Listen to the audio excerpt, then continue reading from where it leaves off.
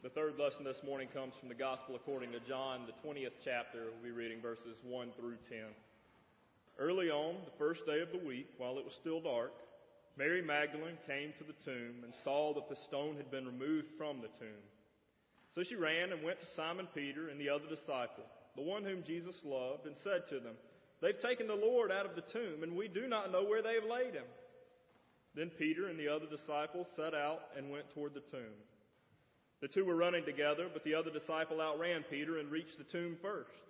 He bent down to look in and saw the linen wrappings lying there, but he did not go in. Then Simon Peter came, following him, and he went into the tomb. He saw the linen wrappings lying there, and the cloth that had been on Jesus' head, not lying with the linen wrappings, but rolled up in a nice place by itself. Then the other disciple, who reached the tomb first, also went in, and he saw and believed. For as yet they did not understand the scripture that he must rise from the dead. Then the disciples returned to their homes. This is the word of the Lord. When I was in the first grade, I met a guy who would later become one of my really good friends. We used to hang out at each other's houses all the time. Well, most of the time we just hung out at his house because he had all the cool toys. He had bicycles and skateboards, he had four-wheelers, he had video games. He had really expensive sunglasses, and he had the only basketball goal in the neighborhood with a glass backboard. I spent all my time over there that I could spend over there. He even had a bedroom all to himself, and it was about 4 times the size of the bedroom that my brothers and I shared. You see, the coolest thing about Zach Ravencraft's house was that he had a pool in the backyard, and that made for a lot of summertime fun. It felt like we spent the majority of our summers playing in that pool. But that pool taught me how to have fun like a child, like any child should. But it also taught me something else that summer of my first grade year. The first time I got to Zach's house and we were about to get into the pool, Zach's dad could see that I was a little nervous. I had no problem getting into swimming pools that had shallow ends. I could doggy paddle a little bit. I could keep myself above water for a little while. And I was tall for my age, so if it was a shallow end, I could touch the bottom and I was okay.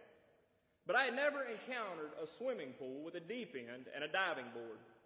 And I walked up to the edge of the deep end of the pool, and I looked down, and I could see that it was deep, and I was not ready to jump in. And Mr. Jim, Zach's dad, was standing behind me, and he could tell that I was nervous. So he smiled, and he didn't want me to feel so nervous about it. And he looked over at Zach, and Zach saw that everything was okay, but he needed to come over. So he came running over to Mr. Jim. And Mr. Jim looked at him the way that he always looked at both of us when he was about to cross the line of doing what is probably decent. And in his patented way, these words came out of his mouth. "Rottweiler," that's what he called me because he knew it got under my skin.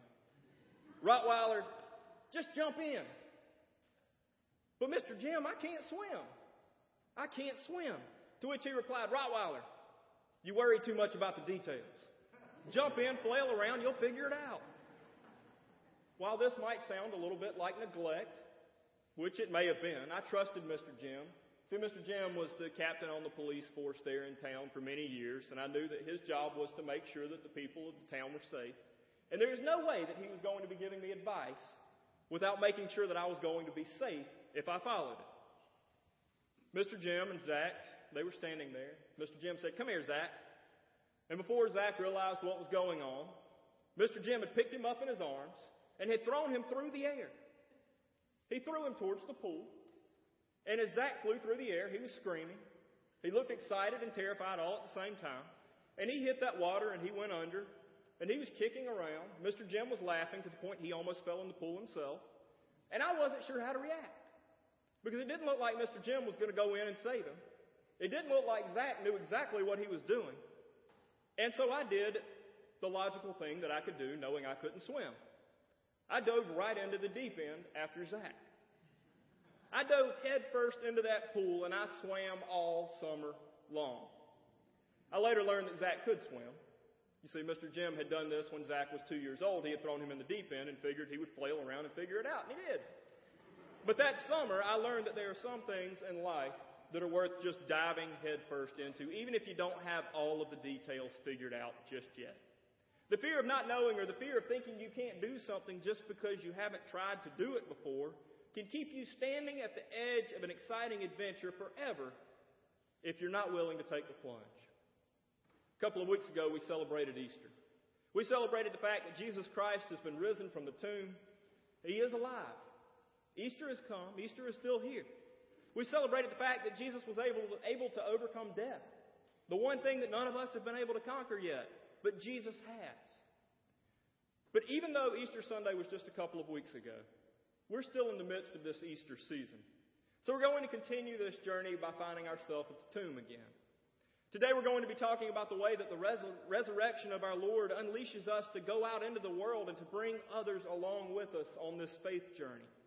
We don't need to have any fear about going out and inviting others to join us in this. But there's an interesting thing that we're going to learn today about inviting others to join us on this journey. It doesn't always happen the way that many of us try to make it happen. Sometimes getting people to join in on the journey means that we don't just tell them how to do it. Most of the time, if you want people to dive head first into a situation that they are very unsure of, you're going to have to dive in first. You're going to have to take that first step for them so that they can see that it's going to be okay when they do too. I've read this story of the resurrection account in John's Gospel tons of times. I know it backwards and forwards.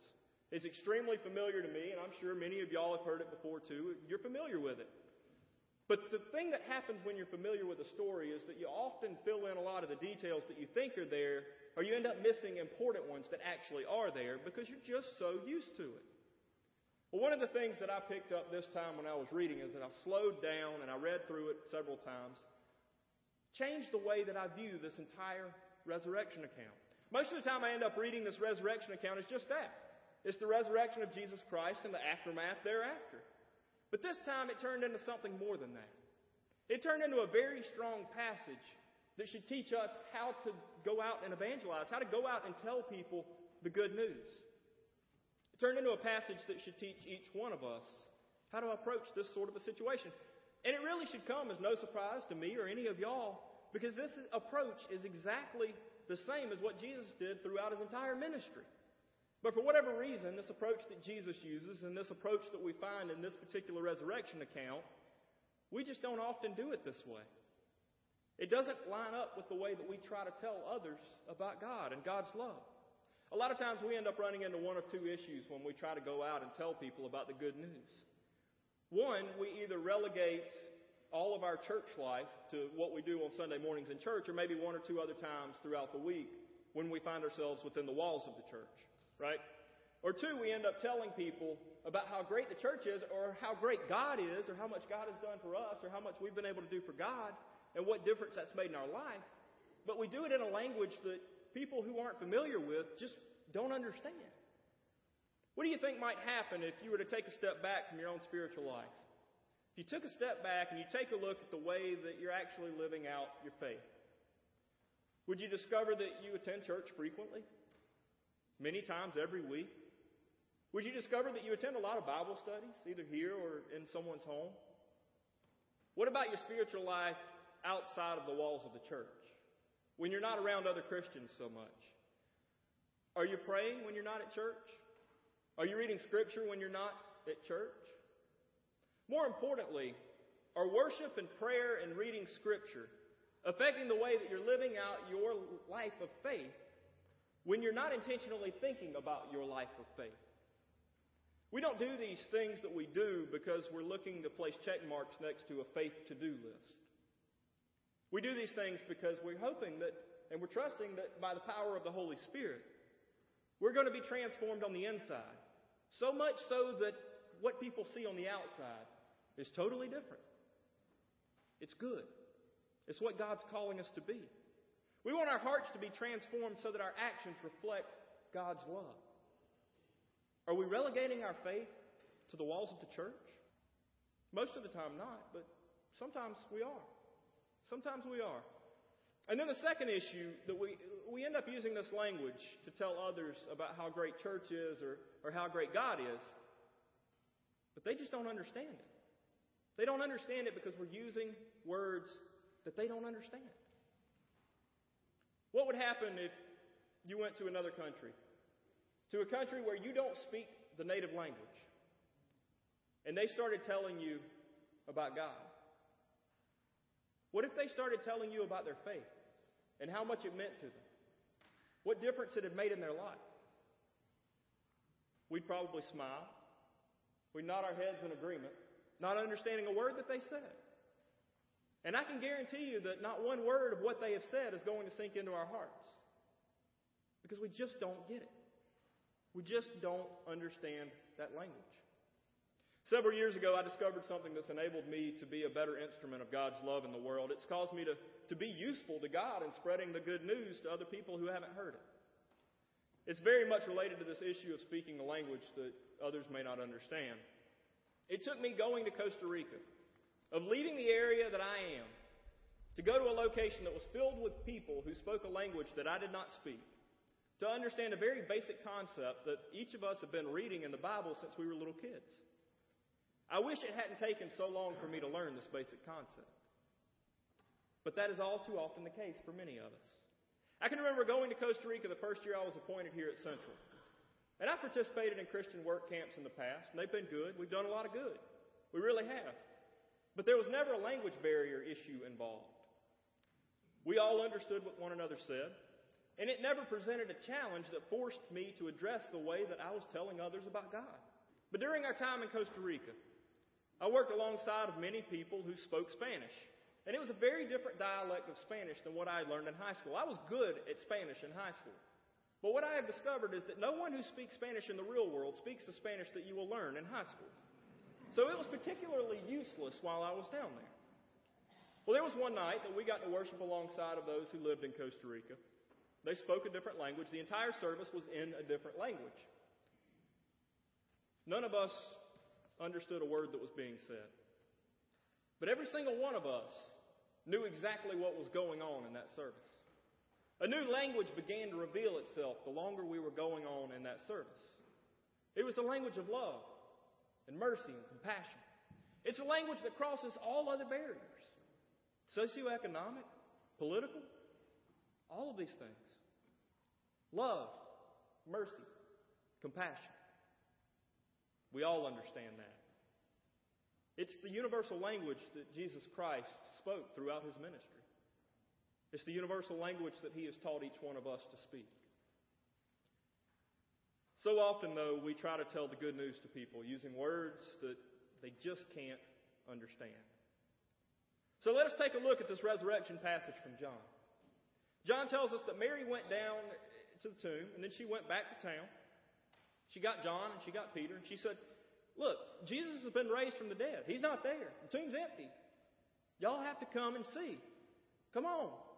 So after hearing that their best friend, their Messiah, the one that they had been following all this time in their ministry, was not where he should have been, it caused John and Peter to run as fast as they possibly could to this tomb that was empty. John reached the tomb first. He got there first, and he could see enough of the inside of that tomb to be startled enough to not want to take another step inside of it. He stood by the edge of the pool, realizing that he hadn't worked out all the details yet. He was afraid of what might happen if he decided to take the plunge into the deep end. Well, Peter wasn't so concerned with all those details.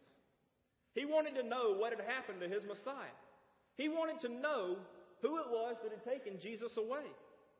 He had to jump in and he had to find out exactly what happened. So even though John reached the tomb first, Peter had no time to stop at the edge of this pool. He jumped right in, head first. And we know from the book of Acts that Peter swam the rest of his life long.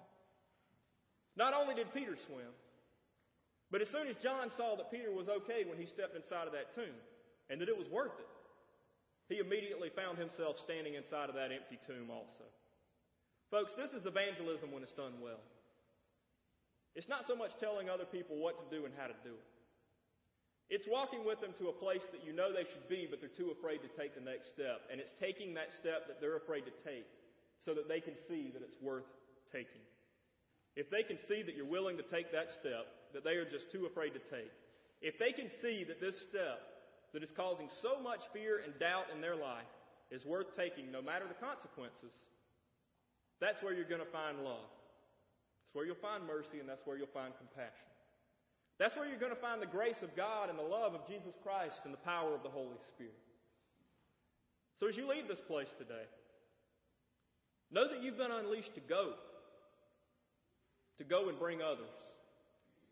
To find people out there in the world who are afraid to take the next step in their journey of faith.